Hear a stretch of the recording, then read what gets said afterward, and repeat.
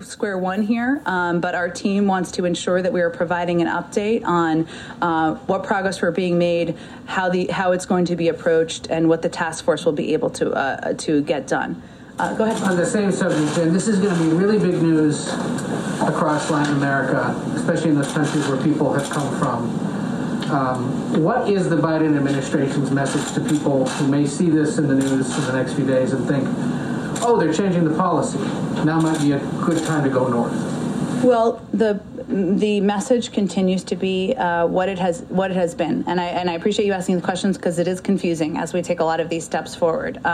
One is that this is not the time. We want to put in place an immigration process here that is humane, that is moral, that considers applications for refugees, applications for people to come into this country at the border in a way that treats people as human beings. That's going to take some time. It's not going to happen overnight. Obviously, we have a bill that we are hoping will be able to move through Congress. But we also feel, I don't think any parent can look at what's happened to those kids over the last couple of years and not feel that we should do everything in our power to get those kids back with their parents. So we are trying to repair the damage and the horrific actions of the prior administration by trying to do everything we can to reunite these kids with their families. But it remains a dangerous trip. It remains a time. This is not the time to come to the United States. We need the time to put in place an immigration process so people can be treated humanely. One of the other things that immigration groups have been talking about, some Democrats as well, is the idea of potentially some kind of executive action that would shield immigrant workers who are considered essential workers from the threat of deportation. Is that being considered? Is that being worked on? This will not be the end of our immigration actions or efforts to work on these issues. I don't have anything on that policy consideration for you, though. And that was my next question. This is still being worked on. Can you give us a sense of what else may still be coming?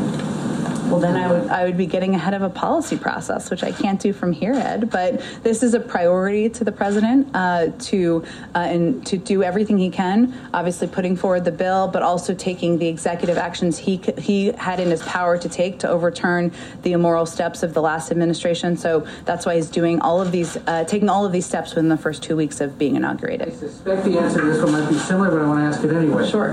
One of the things that was not addressed by these was the so-called Title 42, the CDC thing, expelling migrants and asylum seekers with little or no due process during the pandemic. The idea that they could be sent back right away because of the pandemic. Is that up for review? And why was that not perhaps addressed right away, since it's been a concern for a lot of advocates of immigrants who are trying to come across? Certainly. I know it has been. I would just say that continuing to take policy steps to address the plight of migrant families, to do so in a humane and moral way, is a priority of this administration. We obviously are going to continue to work on the immigration bill that we've proposed to Congress. These executive actions are just part of our strategy. And if there's more to report to you on that, I'm happy to get to you directly. Go ahead. Can I follow up on the immigration question? The executive orders as they've been described so far don't actually change or raise the refugee cap, which, as you know, President Trump reduced substantially. Doesn't also order the immediate release of children from ICE detention. The president has said that that's something that should be done immediately. Why didn't he do it today? I think we're going to have more again soon in the coming days and weeks on more steps and actions that the president is interested in taking. So I'm just not going to get ahead of that right now. So you're saying he might still do it, but just isn't doing it immediately? Again, I was saying that there are additional steps the president will take, our policy teams will take, our experts will take to address immigration in a humane and moral way. There are also a number of steps that are under the purview of the Department of Homeland Security and Secretary Mayorkas, who, of course, as you know, his confirmation was a bit delayed. Some of those are going to be under his purview. And so I'd point you to them to also engage with on some of those questions. But there is more the president will have to share on refugees and other issues soon. May I ask whether the president has made a decision on keeping the scope of Space Force? Wow, Space Force. announced. It's the plane of today. It is an interesting question. I am happy to check with our Space Force point of contact. I'm not sure who that is. I will find out and see if we have any update on that. Go ahead. Jen, a couple, start with COVID relief. Senator Manchin today put out a statement saying he was going to vote for the budget proposal, but made clear that his final vote needs to be on a proposal that's very targeted. He is opposed to the $15 minimum wage. Is the $15 minimum wage a must-have for this White House in any final package? Well, Phil, I should have also brought you up here to just talk about how a bill becomes a law, because I think you know. I have a 17-part reconciliation instructions question. Oh, good. I can't wait. We'll all tune in for it. Phil, I think there are a lot of points of view, as should not be a surprise to anyone, of different members of Congress. We respect all of them. We're happy to hear them. Hence, the president met with 10 Republican senators last night. But we're not going to negotiate from here or, frankly, in public about what is going to be in and out of the package. We want that to work through the legislative process that is ongoing now.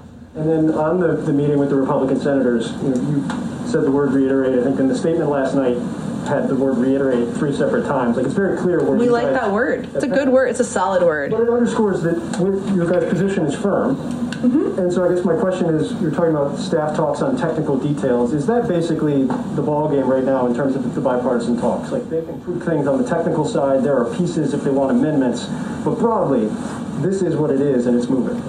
Well, I think the president's commitment is to urgently deliver relief to the American people. And that is what he has conveyed in every meeting he's had or engagement he's had with Democrats and Republicans. And as we just talked about, there's a process that's just in the early stages that's beginning on Capitol Hill to do exactly that. But there are also steps that can be taken or changes that can be made through negotiations that also through the legislative process have to happen between the House and Senate. There are amendments that can be proposed and voted on, and we're going to see that process through or allow that process to go through. As that's happening, the president will continue to be engaged. He'll continue to have more discussions with a variety of members of Congress from both parties to see if there's places to come to consensus and agreement on how to approach some of the issues and challenges the American people are facing. Last one, you guys have made very clear the $130 billion for K through 12 is crucial to reopening schools. I think there's something along the lines of 60 to 65 billion in past proposals that has been obligated but is mostly unspent right now on the public school front. What are you guys doing to ensure that gets out the door, given the priority it is in your next package? Sure. Well, my understanding from talking to our economic team is that the funding that was in the $900 billion package, I think if that's what you're referring to, will be spent in the next couple of weeks. And so what we're trying to look ahead to is what are the needs as we're looking to public schools across the country, that many of them need funding, many of them need PPE, many of them need testing, many of them need better ventilation in their schools to ensure we have adequate funded needed to open the majority of schools within 100 days, which remains the president's goal. Go ahead. Today there was new data on the Sputnik V vaccine showing that it's quite effective. And I'm wondering if the administration is concerned at all that Russia could use this vaccine to exert geopolitical power with nations in need, perhaps in Latin America. That is not a concern I've discussed with our national security team. Obviously, our focus is on our own FDA approval process here and ensuring that we make as much of the vaccine available to the American public. And we just rejoined, as you know, the World Health Organization because we believe that the more people who are vaccinated around the world, the safer we all are. But I'm happy to speak with them about it and see if that's a concern they have. One other question on the COVID travel ban that is in place. Is that a temporary thing while the CDC and the Biden administration figure out a safe way for international travel to occur, or is that seen as more long-term, especially given that the variants are already here? Well, these were steps taken, as you know, by our team in order to increase the safety of the American public. And certainly we don't want them to be forever because we want to get the pandemic under control. But they will be in place as long as our health and medical experts believe they're necessary or essential in order to keep the public safe. So the impact of variants, which is a very good question, is something, they assess. And I would certainly encourage you to ask them that question on our next COVID call. Go ahead. There have been calls for some kind of boycott of the China's 2022 Olympics. Given the administration's recent support of the genocide designation there, does President Biden support those calls to perhaps find a new host country? And have they engaged with other allies on that topic? Well, I've seen some reports of that, and I don't have any update for you or preview for you or change of our approach to the Beijing Olympics. No. President Biden has promised to make these visitor logs public and bring that back, that tradition. Obviously, you guys are not having a lot of visitors due to the pandemic. To the extent that these calls are taking on virtually, is there any talk about a virtual visitor log or some kind of transparency on how those virtual meetings are being disclosed to the public? Well, our pledge is to be, venture to be, hope to be the most ethically stringent government in history, and he's put in place a number of steps and policies to deliver on exactly that. You're right that there are not currently many visitors. At some point, hopefully there will be, and we will be returning to the release of those visitor logs. That was not the case during the prior administration. At this point, there's not a discussion of making virtual meetings part of what's released. Go ahead, Jeff. Hey, John. I actually have more visitor logs questions. Oh, okay. The first one is, has anybody in the administration looked at the logs from the weeks before or leading up to the January 6th riot to see if anyone connected with the riot has been in the building? You are not the first person to ask this question. It's a very interesting one, or newsworthy one, I guess I should say. I have not had a chance to talk to our team on whether we even have access to those logs. I mean, we obviously know what information is put in from visits, people who come to visit, and we have the ability to release that over the coming months. I'm not aware of an assessment of that, but I will also ask our team if we have access to them or if there's a plan to look at them. Well, when you get back to releasing, I know under Obama they came out on like a monthly basis a few months after the date of effect. Mm-hmm. If it's possible, would you release them for the prior administration? Because there are a lot of people coming in and out of here where the public would only learn through a random media report or a camera got a picture. I'm not even sure if it's technically possible. That feels like the first question. So let me talk to our technical gurus and see what I can find out. And just one more technical thing, if you don't mind. The first impeachment, there was a lot dealing with a foreign leader call by the president to Ukraine. Is that system still intact where there's notes and records of foreign leader calls? And is anybody on NSC or anybody else looking at those? From the prior administration? Yes. Like the 5 past foreign leader calls by the predecessor of the president. I am not aware of an assessment of those, Jeff. I think our focus is on our foreign leader calls the current president of the United States is making to global leaders in an effort to rebuild our place in the world and work on some diplomacy. Katie. Hi. I just have another question on immigration. On the Family Reunification Task Force, can you talk, I know you said you're at square one, but can you talk a little bit more about the work ahead in finding some of these kids? I think the current number, it might be higher, you can correct me, it's 600 or some. And I'm also wondering if you can talk a little bit about how officials are going to evaluate cases to determine whether the families will be reunited in their home countries or if they will be allowed to stay here. It's a great question, Katie, and some of that is what Secretary Mayorkas, newly confirmed Secretary Mayorkas, and the task force will have to assess and it will be case by case. There are estimates of between 600 and 700 kids, but part of what we need to do in the early stages, or I should say what the task force needs to do, is determine what the accurate number is and where these kids are, and then determine case by case what the best process and approach is for reuniting them with their family members. So there's a great deal of work ahead. There is a team that is very committed to that work, and part of what I'm sure will be in the report around 120 days is what progress they've made on that effort. Go ahead, Nina. Does the president think cutting off aid to Myanmar's government goes far enough, or are you all looking at additional steps, and what might those be? Well, I think the State Department may have put a statement out, if I'm correct here, on the assessment made in the legal review that is calling the events in Burma a coup. So, and as you also know, and we talked about it a little bit here yesterday, but there was a releasing of there was some sanctions relief over the last several years because of steps that the government had taken toward democracy. There has been a rollback of those, and obviously looking at sanctions is a big tool that would certainly be assessed, and I think that would be the one I would focus on at this point in time. We haven't heard the president, we haven't seen a readout of the president talking to President Xi, and I was wondering if there's something scheduled or when that might be. It's been a couple weeks? Less than 2 weeks, actually. It may seem longer to you. Our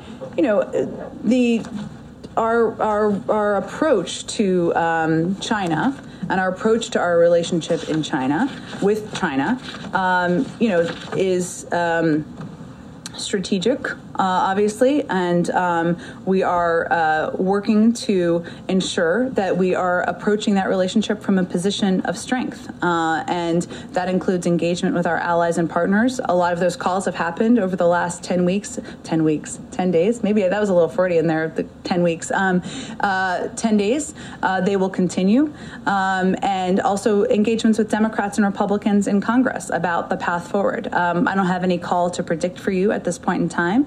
Obviously, with Secretary of State Tony Blinken now confirmed, there are additional layers to engage with the Chinese, but we'll let you know when a call is happening, and certainly have a readout for all of you as well. Sounds a lot like the strategy is not to talk to him at this time, because you're talking about speaking to allies and making other calls first. Have they requested a call?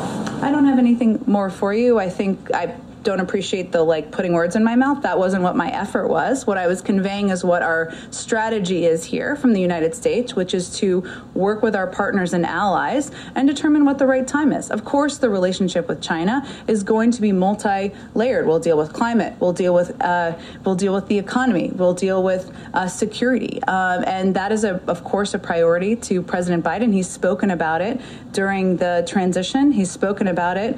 Obviously, he's had engagement with his national security team about a range of issues, including China. We've been here less than 2 weeks, and when we have a call to read out, I'll make sure you know. Go ahead in the back. Thanks, Jen. I want to ask you a few on the rescue plan talks, and I want to follow up on a question that Phil had asked you. You had acknowledged that the gap between the administration and Republicans is wide, but the talks last night was constructive. Mm-hmm. So after the discussion in the Oval Office last night, is the number from the White House still $1.9 trillion? It is. On the issue of the minimum wage, mm-hmm. you had said that the president believes that a nurse and a teacher, a couple who makes $120,000, should get a check. So that's clearly a quote-unquote red line. I don't know if you want to describe it as that, but something that the president wants. Red line is an old term. We're not going to use it again. Okay, that's right. But when you were asked about the minimum wage, you said you're not going to negotiate from here and you want to work through that. So it seems as if the president might be open to dropping the minimum wage from the bill. Is that I know there's a lot of appetite for what is going to be negotiated out of the bill. I totally get it. This is a big topic of interest, but what I was just conveying as an example is that ensuring those checks are in the hands of Americans is a top priority for the president. I wasn't taking in and out things in the bill. That will be a negotiation that will happen through Democrats and Republicans in Congress. Obviously, the reconciliation process has just started. There are many opportunities for Republicans to offer amendments. There's a whole negotiation that's going to take place, and the president will continue to be engaged with members of both parties through that process. And on the issue of Senator Manchin and his statement today, he talked about how he would like to see something targeted. He said, let me be clear, and those are the words I shared with President Biden, our focus must be targeted on the COVID-19 crisis and Americans who have been most impacted by the pandemic, his quote. Does the White House believe that $1.9 trillion is a targeted package? Well, the size of the package was determined not for shock value, but to address the dual crises that we're facing. And that includes ensuring that millions of Americans can put food on the table. 1 in 7 American families are concerned about food security right now. It ensures that we have funding, that we can reopen schools so that kids can go back to school, mothers and fathers can not worry about their kids, and ensures that that people can apply for unemployment insurance. The size of the package was determined, of course, in consultation with members on the Hill, but also based on the recommendations of economists, on health experts, and that's how we came up with that number. And lastly, there's going to be a jobs report on Friday. Depending on how that jobs report looks, might that change how the White House views what needs to be in the package or not? Or you kind of believe that this is the best framework now, and that's what you're going with? I mean, if there was a jobs report that there were 10 million jobs created, that would be great news. I don't suspect that will be what the outcome of the jobs numbers will be. So no, it will not change. As we saw from the CBO numbers, which projected, I should say, that there would be growth this year. That's obviously positive, but we're digging out of a massive hole. And the challenge right now is that it's going to take years to return to the pace of of economic growth that the country needs to be at. So no, I wouldn't suspect it would change things. Go ahead in the back. Thank you, Jen. A couple of follow-ups. Sure. First, to Tamara's question. Governor Hogan said that there has been two more cases of the South African variant in Montgomery County and in Maryland. And people were coming back from abroad. I mean, is that an opportunity to? Are you worried? Is that an opportunity to eventually widen the travel restrictions? Well, I think what our health and medical teams do, so the CDC and others who are actual doctors, is make assessments about what steps need to be taken, whether it's masking, that, as you know, is now required on planes, or travel restrictions from certain countries in order to keep the American people safe. And certainly it hasn't worked in Maryland, obviously. Well, I don't know that it hasn't worked, because we also have prevented a number of people from coming into the country and tried to take steps to reduce the spread of COVID and also the spread of some of these variants. But they will assess steps that need to be taken based on variants. Obviously, that's something that they review on a daily basis. To Anita's question, correct me if I'm wrong, but the president hasn't spoken yet with Prime Minister Netanyahu. He's an ally. Isn't that surprising? I don't know that it's surprising. Less than 2 weeks into an administration, he hasn't called every foreign leader yet. He certainly would love to spend more time talking to foreign leaders. That's, his first love is foreign policy. But I expect he'll continue to have additional engagements in the weeks ahead. And obviously, we have a long and abiding relationship with Israel, important security relationship. I'm sure they'll discuss that and a range of issues when they do connect. Question, Jen. Since President Clinton and President Obama made Canada the destination of the first trip, can we expect the same thing from? That was a very creative way of asking the first foreign trip question. I don't have anything to preview for you in terms of where the president will travel on his first foreign trip. I'm as eager as you all are. I love foreign travel. I will remind you that his first call was, of course, to the Prime Minister of Canada. So that is certainly affirmation of the importance of the relationship. Go ahead in the back. Yeah, thanks, Jen. One on immigration and one on jobs, if that's okay. Sure. So the president's third executive order, as I'm reading it, restoring faith in our legal immigration system and promoting integration of new Americans. Should visa applicants in the K-1, the student E-2 visa program, should they take this as a sign that they'll be granted travel waivers to return to the United States? I know you were asked about that last week. Yeah, I was, and it is still under review. Obviously, as we talked about a little bit last week, or I don't remember if you were here that day, but it was a question someone else asked, and married couples, as you know, are able to travel. There was a review of students and of couples who were not married. That review hasn't concluded yet. And then on jobs, given that Mayor, I guess now Secretary Buttigieg has been confirmed, when can we expect to see a detailed infrastructure plan given the potential for new job creation there? Well, we're going to officially invite Secretary Buttigieg to come to this briefing room and talk to you all about it whenever he has that to discuss, or even before then. He has been obviously working on getting confirmed, but I know he's eager to get to work, and we'll see when he has more specifics to lay out. The announcement today with respect to the vaccine, equity is a big part of that. Yes. You've been rolling out that previously. To what extent is international equity factoring in? Right now, the orders you have add up, if they all come through, which is admittedly a big if, to quite a bit more than the U.S. would need. What would you do with all that? And are you concerned that you might be boxing out less wealthy countries from getting earlier access to the vaccine? Well, that's certainly not our objective. The president's objective is to have as many vaccines. As you said, there's a lot of factors that could happen here that could prevent this from happening exactly as we've planned it.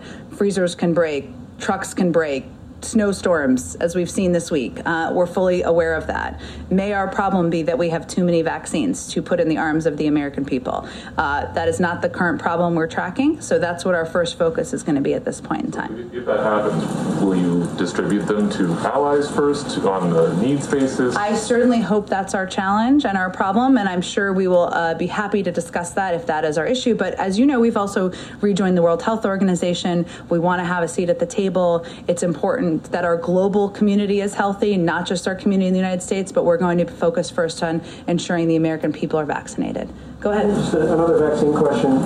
You mentioned you ramped up 16% distribution last week, and 5%. You obviously said the 1 million doses going out to the pharmacies as well. Jeff was talking about how this is a ramp up of Moderna and Pfizer. What kind of visibility are you getting into what's coming? Like, did you know the 15% was, or 16% last week was coming? Did you know the 5? Like, how long in advance do you know? Did we know we could plan to announce the new? Actually announce things and kick them into gear. Yeah, well, we're working on trying to be able to have that ability and that assessment. And as governors, I'm sure, will tell you, or have told many of you, that's also what they're looking at. So we're trying to get to a place where we know what's coming. So governors and local officials know what's coming to them, and they can assess where to distribute it in their states. The process is at the early stages, but our goal is certainly to have an understanding of when we'll be able to ramp up distribution to states. So, like on something like today, how many days ago did you know, okay, on Tuesday we can announce that on February 11th we've got 1 million doses going out to pharmacies? What's the turnaround on that? Well, that particular announcement has a couple of components, right? It's of course engagement with states and governors, and engaging with them is pivotal, but also with pharmacies and ensuring that they're able to do it. I mean, if you log on to CVS to do an appointment to get a flu shot, you want to know that the system is going to work. So there are a lot of steps in the process. I'm not sure how many days in advance we knew that it was full to go. Not many, but it takes a great deal of coordination to make sure governors are feel comfortable with the announcements being made, that we're fully coordinating with them, that they can explain to their public that, of course, pharmacies are just a part of what we're doing, right? It's not, 1 million doses is a lot. It is not going to vaccinate the entire country. We're going to ramp that up. So that leaves some onus on them to be able to communicate where where people can also get their vaccines. So that coordination is key as a part of it, several components in this one, but we don't usually sit on these announcements, so I don't think that long. Go ahead. Jen, Senator Schumer just came out and said that he had a, quote, really good lunch with the president and Secretary Yellen. He also said that the president told Republicans last night that the $600 billion was way too small. Does that track with with your understanding of what he actually said to them last night? Yes. I mean, the president has been clear that our risk is not having a package that's too big. It's having a package that's too small. And there have been public proposals, of course, by these senators and by others to split the package, to do a smaller package. And his view is that there are key components and funding that would be needed in order to ensure that millions of people have checks, in their hands, that we ensure people are getting those $1,400 checks, that we ensure that we are properly funding schools to reopen, that people can, we have the funding needed to get shots in the arms of the American people. So that is not a cheap endeavor, and one that, but those key components are all a priority to the president. Go ahead, Anita. I just wanted to follow up on the meeting last night. In the readout, and all that we've heard is about the relief bill. Did any other issue come up? It was quite a lengthy meeting, a couple hours. I wondered if the president brought up anything, or if the senators brought up executive orders or other policy issues, or was it solely focused? It was focused on the American Rescue Plan, and they had a robust discussion about it. I don't have any more of a readout for you than what we provided last night. About the lunch, I know that I think it was happening as we came out. I know it's happening right now, so I don't actually know, but we will put out a readout of it afterwards. And the goal was just to discuss the bill, but nothing else. Exactly. That was and obviously people can raise what they want to raise. I'm sure Democratic senators will share with all of you what they raised, but the focus of it was to discuss the American Rescue Plan, the path forward, and the imperative of moving it ahead. Go ahead in the back. Oh, go ahead. Oh, sorry, go ahead. Okay. Is there any plan or date set for the president to address a joint session of Congress? And are you guys already working on his address? And is selling the American Rescue Package part of that, and in what way? Not yet and not yet to the first two questions. And it really depends on the timing. Of course, there's urgency, as you've heard the president say and all of us say, in moving this package forward. I think, as he also said in his primetime address when he announced the American Rescue Plan, he also has plans to announce a Build Back Better agenda, and our plans would be to do that once we are at a point where it's that can be the next priority. So it really we don't have a date yet, and depends on when that date is and what the focus will be, and not working on it quite yet. Go ahead. Yeah, so on the UAE aluminum tariff announcement, I know the president had insinuated that he wants to do a full review of former President Trump's tariffs before acting on any of those, and he, the president, or the former president, signed that out on December 31st. Should we take this announcement as an indication that that review is completed, or is this just a one-off instance specifically pertaining to UAE? So, as you said, and for people who are not totally as familiar with this issue as you are, I know there's a lot going on in the news. Shortly before the inauguration of President Biden, the United States lifted a 10% existing tariff under Section 232 of the Trade Expansion Act on aluminum imports for the UAE. His campaign promise included a commitment to carefully evaluating all steps taken by the previous administration on trade, as you also said, including the private deals and assurances that may have been made. As part of his campaign commitment, we are conducting an immediate review. So the review is underway of the previous administration's trade policy to determine what steps need to be taken.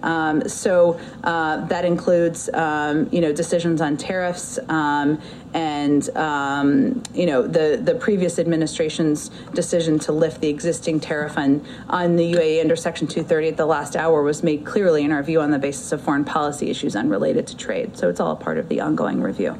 Thank you, Jen. Great. Thanks, everyone. See you tomorrow.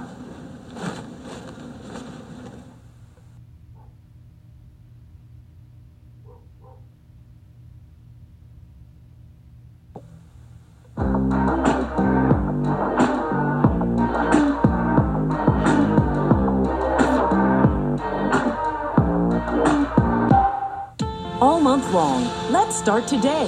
Let's go 2021. Kicking off the new year strong. It's time to take care of you with healthy foods, fitness. You're incredible. And how to jumpstart your love life. Cupid is winning. So join us and start today. Make no mistake, what happened that day was an insurrection against the United States government. Is this the beginning of something or the end of something? Should Donald Trump be ostracized from the Republican Party as you know it? If it's Sunday, it's Meet the Press.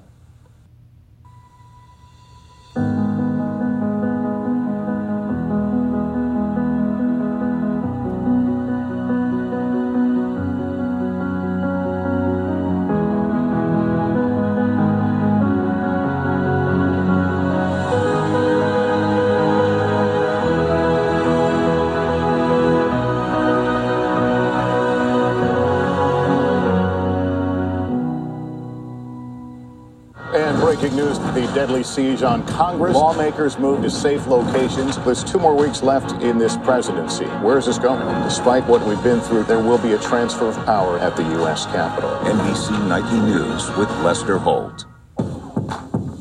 You're watching NBC News Now. We've got some breaking news. We actually saw a large convoy of the National Guard come through here. It's news made for your streaming world. Live weekdays starting at 6 a.m. Eastern.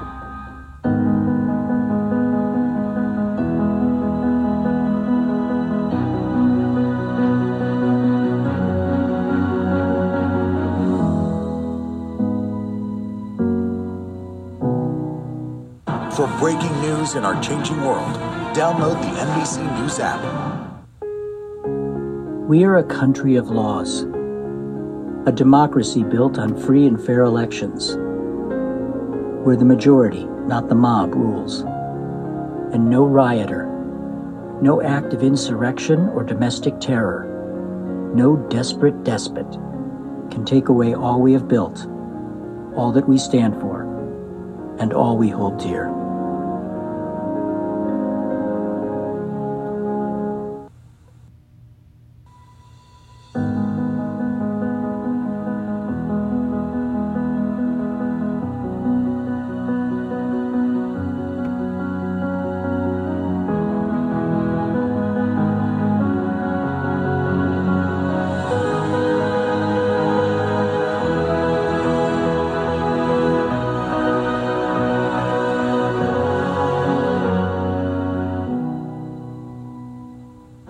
There is growing evidence that law enforcement and veterans with ties to extremist groups took part in the insurrection on Capitol Hill. Now, Congresswoman Jackie Speier of California wants to weed those people out before they start working for the federal government. She wrote a letter to President Biden calling on him to issue an executive order to screen social media for extremist links, adding another step to granting security clearances for federal employees and military troops. NBC News national security reporter Dan DeLuce joins us now. So, Dan, first of all, tell us more about what Representative Speier is calling for, and is it possible? So she's saying that there are elaborate security clearance backgrounds that are done for joining the military or people with sensitive national security jobs in the federal government, but there is not a systemic look at people's social media accounts, which has become fairly standard in the private sector for a lot of big companies. And she's saying we've got to look at social media posts because that is where a lot of extremist groups recruit, and it's where a lot can be revealed. And she's asking the Pentagon and the federal government to add this to the whole process. Would this go as far as forcing the military or the Department of Defense to run a background check on every member of the military and everyone with a security clearance? Yes. In fact, there already are background checks that are being done all the time, even after you join the military or the intelligence services, and they're updated periodically. And what she and other people are calling for is they've got to, sort of join the 21st century and look at people's social media if they've got, sensitive jobs in the military or in the intelligence realm.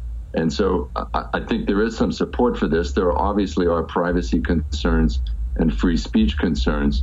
But keep in mind, people's financial data are heavily looked at and checked when you apply for these jobs. So much of these things that are put on social media are just right there for the public to see. So, Dan, thank you so much. Thank you. After the January 6th riots, mainstream social media rid itself of Donald Trump and thousands of other conspiracy theorists. Twitter dropped more than 70,000 accounts devoted to QAnon in a single day. The question is, does this sort of deplatforming work? Companies have exercised that power before. When Twitter, Facebook, and YouTube banned extreme right celebrities like Milo Yiannopoulos, Alex Jones, and Laura Loomer, they were forced to go to smaller platforms. What we have found is that the audience is thinned considerably. Their revenue streams decline. So those two things are significant. The other thing that we found is a lot of them become slightly mellower in their tone and their use of language, perhaps because, in fact, they were more into it for the attention and the revenue than they were into it ideologically. Removing influential figures from social media seems to have several effects. A 2015 study of ISIS deplatforming by the Brookings Institute found that ISIS influencers lost their followers when forced to smaller platforms, hurting their efforts to recruit or inspire extremist activity. And in the wake of the Capitol insurrection, a Signal Labs analysis found that misinformation about election fraud fell 73% on Twitter after Trump was kicked off. When major misinformation players and groups are kicked off mainstream social media, it makes it harder for them to recruit and organize. So there are clear benefits to deplatforming. We found that it works quite well for the mainstream social media platforms. It's good for, in some sense, for their public image. It's good for their business model. But I'm not so sure that it's so good for the internet, and I'm not so sure that it's so good for society at large. For one thing, while we know that these companies have the legal right to control what's on their platforms, there is concern about about free speech limitations on the digital marketplace of ideas. Even Twitter CEO Jack Dorsey worried openly that banning Trump, quote, sets a precedent I feel is dangerous, the power an individual or corporation has over a part of the global public conversation. Another risk of deplatforming is that we wind up with an alternative universe of extremist platforms and services, a second web hidden from view. I'm waiting to see where kind of the dust settles, so to speak, and where Trump's megaphone ends up. If he manages to end up on a mainstream platform or something like Parler, I think they will follow. China has a separate internet, Russia in a way, Iran in a way, you know, and for the U.S. to have two of them, yeah, I find it quite striking. And there's a fear that spending time in more obscure online echo chambers where everyone has the same beliefs can have a radicalizing effect. In a 2019 interview, Mark Kapitanovich told us he fell into a set of white supremacist beliefs by virtue of the crowd he was with online. Believe it or not, like one of the first reasons why I started browsing like the political board on 4chan was to look at and laugh at racist people. Like, you know, I would see them and I'd see the things that they were saying and I thought like, wow, this is really, really dumb. Look at these people.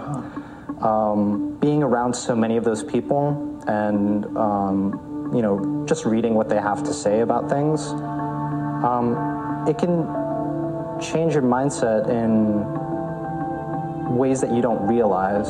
So which is more dangerous here? The open broadcast of extremism or a handful of people more deeply radicalized in a dark corner of the web?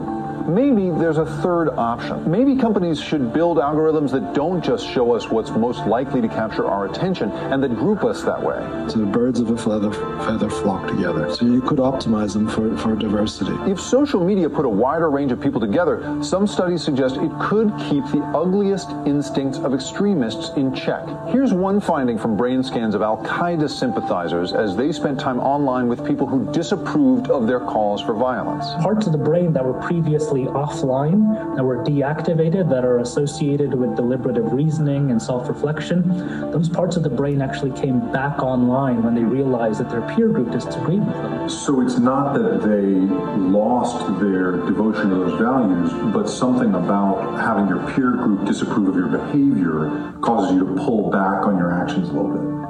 Exactly. Lawmakers are now looking closely at these companies. Shortly after the Capitol attack, letters from members of Congress to the heads of Facebook, Google, YouTube, and Twitter asked for a change to their algorithms. The letter to Mark Zuckerberg complained that, quote, Facebook, like other social media platforms, sorts and presents information to users by feeding them the content most likely to reinforce their existing political biases. Maybe we just need a bit more fact-checking. All the platforms instituted a labeling policy around election misinformation, and Twitter has a new feature called Birdwatch that allows Wikipedia-style moderation, where trusted users weigh in on what's true or false. Perhaps Europe could be a model. There, the laws that regulate tech companies are much stricter. I think it's entirely legitimate that democratic processes bring forward checks and balances on these companies, and the narrative needs to change from that being an attack on the companies to it being a protection of the people. The question is, who will step up to change social media? The industry? The courts? The government? Whatever the answer, social media companies may be about to change. They determine what we know. They have a huge influence on the information that we consume and the conversations we have and the people we meet. And so it can't simply be a free-for-all, I think, going forward.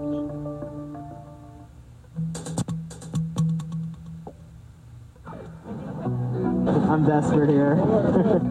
Here we are, and we're going to see what happens. All of these people are waiting outside of the forum just to try and get a leftover vaccine. Some of them have been waiting in their cars for over an hour in the hopes of getting a dose that goes unused.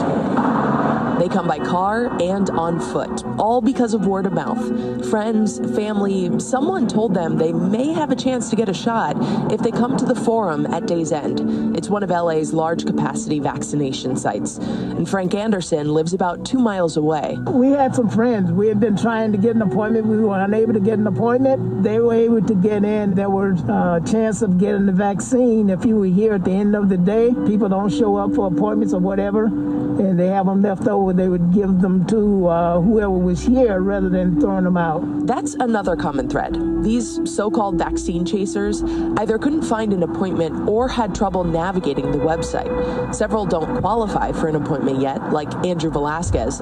But if this works, he'll bring his dad. I'm having difficulty getting an appointment for my father, so I wanted to see how the process is today before I come and bring him to try and, get a leftover vaccine at the end of the day, because I've been trying to get an appointment for the past week for him, and it just keeps failing. The website keeps crashing. Sabine Schlosser's elderly parents did get vaccinated through the appointment system. She says staff at the forum suggested she give this a try for herself. As we were going through, because of the incoming rain, we thought there was a possibility that people might not be coming out for their appointments today, and when we asked, they said it would be worthwhile to come back at 4 and hang out to see if there was leftover shots. Earlier in the vaccine rollout, the strategy may have worked for more people before counties ironed out some of the kinks in their distribution. But now, supply is short. Margot Rodriguez, a spokesperson with the LA County Fire Department, tells us the chances of getting a leftover shot in one of these unofficial standby lines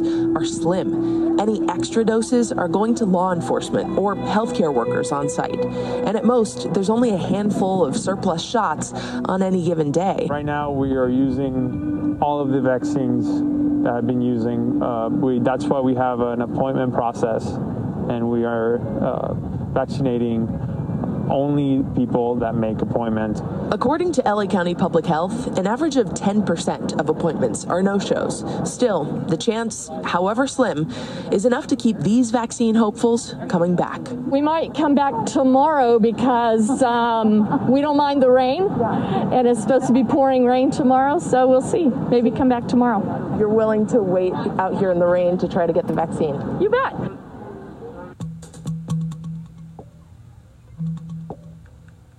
The anti-Donald Trump group, the Lincoln Project, condemning its co-founder, John Weaver. The New York Times reporting allegations from nearly 24 men who say that Weaver sent them sexually provocative messages, often suggesting that he could help them get work in politics. The Lincoln Project calling Weaver a predator, a liar, and an abuser, adding the totality of his deceptions are beyond anything any of us could have imagined, and we are absolutely shocked and sickened by it. Weaver has been on medical leave from the Lincoln Project since last summer and hasn't responded to NBC News' request for comment. NBC News political reporter Ali Vitale joining me now. Ali, before we dig into these allegations, first, for our viewers who don't know, could you tell them more about who John Weaver is and the major roles he's had within the GOP? Allison, this is a name that you would know if you run in Washington circles and follow presidential politics, but if you're just the average American, you probably don't know who John Weaver is. He's a veteran Republican consultant. He has been a strategist on campaigns for the last 30 or so years, working for people like John McCain when he ran for president in 2000 and 2008. John Huntsman, as well as most recently John Kasich in 2016. But after all of those presidential campaigns in the age of Donald Trump, he was a co-founder of, as you mentioned, the Lincoln Project, a group of Republicans and conservatives who have worked against Donald Trump. You've seen a lot of their ads. We hear a lot of them on our network. They have been one of the key thorns in Donald Trump's side since the time that he was elected president. But Weaver was someone who was on medical leave from that group.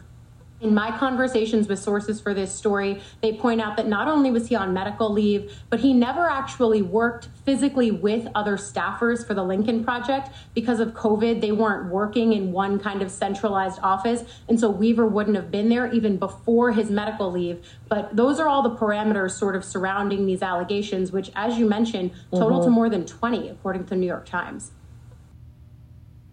All right, Ali, let's get into that a little bit. According to the New York Times, these accusations stretch back a number of years. When did they start getting public attention? Well, they stretch back about 5 years to 2015, at least as far as the New York Times has found. But they started getting public attention first over the summer, only half of what we've seen. Over the summer, we started hearing about, and the Lincoln Project started looking into some buzz on social media sites that Weaver might have been having relationships with men. It's notable because he's married to a woman. He has children with that woman. But that buzz was mostly relegated online. I'm told by Steve Schmidt from the Lincoln Project that at the time, in the summer of 2020, they asked Weaver, is there anything that they should know about regarding these rumors of his relationships? He said no, and he denied them. But then you fast forward a little bit to January of this year, when conservative outlets started reporting that there were conversations in direct messages that involved soliciting sexual commentary and also saying that he could provide job opportunities.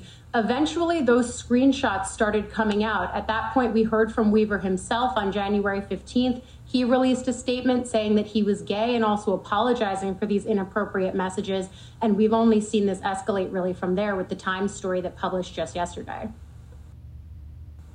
Allie, one man says he was just 14 years old when Weaver started sending him messages. What more can you tell us about that? This is one of those oldest allegations that the Times found, that Weaver reached out in 2015 to a boy at that point who followed him on Twitter and was only 14 years old. At that time, Weaver would have been putting the pieces together for John Kasich's presidential run. And that chatter started, and the person in question here, the 14-year-old, said that eventually in 2018,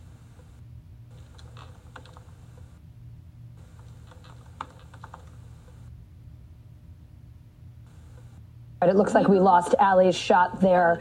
We'll try to get her back. Get her back. Allison, can you hear me? Yeah, I'm sorry, Allie. The beauty of technology in a snowstorm, you froze. I think we lost you a little bit after you were talking about Kasich there. Tell me about it. So these first messages to the youngest person that we know about from the Times reporting is they started in 2015 and went through 2018 and 2019. Weaver even at one point asking this boy, are you in high school still? The person in question said that he said yes, and Mr. Weaver replied, you looked older. The messages got a little bit more sexually explicit from there, but that's the oldest one that we know about from the Times reporting here. I know you spoke with Steve Schmidt, a co-founder of the Lincoln Project. What did he tell you about this? I think my biggest takeaway, Allison, was that he was so unequivocal in saying that they didn't know what Weaver was doing until they heard from the Times a few days before the Times story published. Schmidt reiterated to me that Weaver had been on medical leave. He walked me through that they had asked him over the summer when they first heard about just relationships, whether there was anything that they should know. But really, you saw the statement that they put out saying that Weaver is a predator, that he's a liar, that he's deceptive. All of these things, a really strong statement from the Lincoln Foundation. But I think the other thing here is I asked Steve Schmidt if there was any investigation that was going to happen because Weaver was dangling job opportunities, and if there was any investigation that was going to happen with the Lincoln Project to see if any of those opportunities came through. Schmidt told me they weren't going to be launching an investigation because they're confident that none of those job offers ever came through. And he says no staff members were hired under Weaver or at his recommendation. But again, they first said that they found out basically when the Times came to them. And a quote here from Schmidt to me earlier today, he says, unequivocally, absolutely nobody knew. Allie, I know Weaver has not responded to NBC News' request for comment, but he did release a statement to Axios before we reached out. What did he say? And this is back in mid-January, before the Times piece came out, but when we were first starting to hear these conversations and reporting from conservative media outlets that he was having these kinds of conversations with boys over social media, he said in that statement at the time, the truth is I am gay and that I have a wife and 2 kids who I love. My inability to reconcile those 2 truths has led to this agonizing place. His statement at the time goes on to say, to the men I made uncomfortable through my messages that I viewed as consensual, mutual conversations at the time, I am truly sorry. They were inappropriate, and it was because of my failings that this discomfort was brought to you. And I think it's really important to point out here that while a lot of these conversations and this reporting is disturbing and uncomfortable, there was no unlawful contact here, but certainly concerning conduct throughout.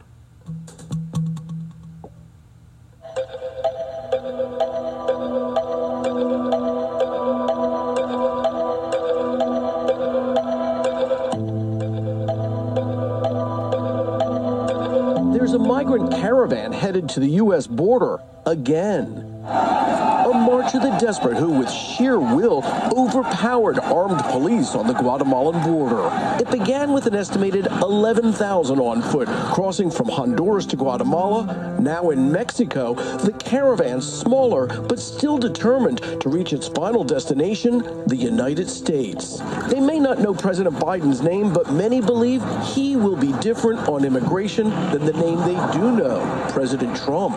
She says this president has a good heart. He's a good president, but when asked which president, she says the one that took over for Trump. Documenting their grueling step-by-step journey, the Italian photographer journalist Nico Filippo Rosso. The trek north over densely wooded mountains, driven in large part by despair. We traveled to Honduras a year ago. Then people there told us they wanted to leave to escape gang violence and a collapsed economy. You want to go to the United States? Yes. ¿Y por qué? Why? Aquí hay mucha pobreza. Because here there's so much poverty. Those fears still remain after 2 Category 4 hurricanes hit, just 2 weeks apart, last November. In this dramatic Rosso photograph, Jessica, a mother, collapsed under the strain. She's since been revived, saying she had to leave her hurricane-damaged village of San Pedro Sula. So, Nico, why are people leaving? Entire neighborhoods are still under the mud and under water. It's impossible to be there, on top of endemic poverty and violence. I would say people are desperate. Those immigrants who think they're coming to the United States, are they wrong if they think that things have changed now that President Trump is gone and President Biden is in? I think they'll be deeply disappointed. I think there was a sense that just because there was change in administration, that next day everyone will be welcome at the border. That is simply not true. President Biden now has but a few weeks before this caravan is knocking on the door. He says now that President Biden is here, we are looking to see what the new president says to move forward. An answer Americans who live along the southern border are also waiting to hear. Kerry Sanders, NBC News.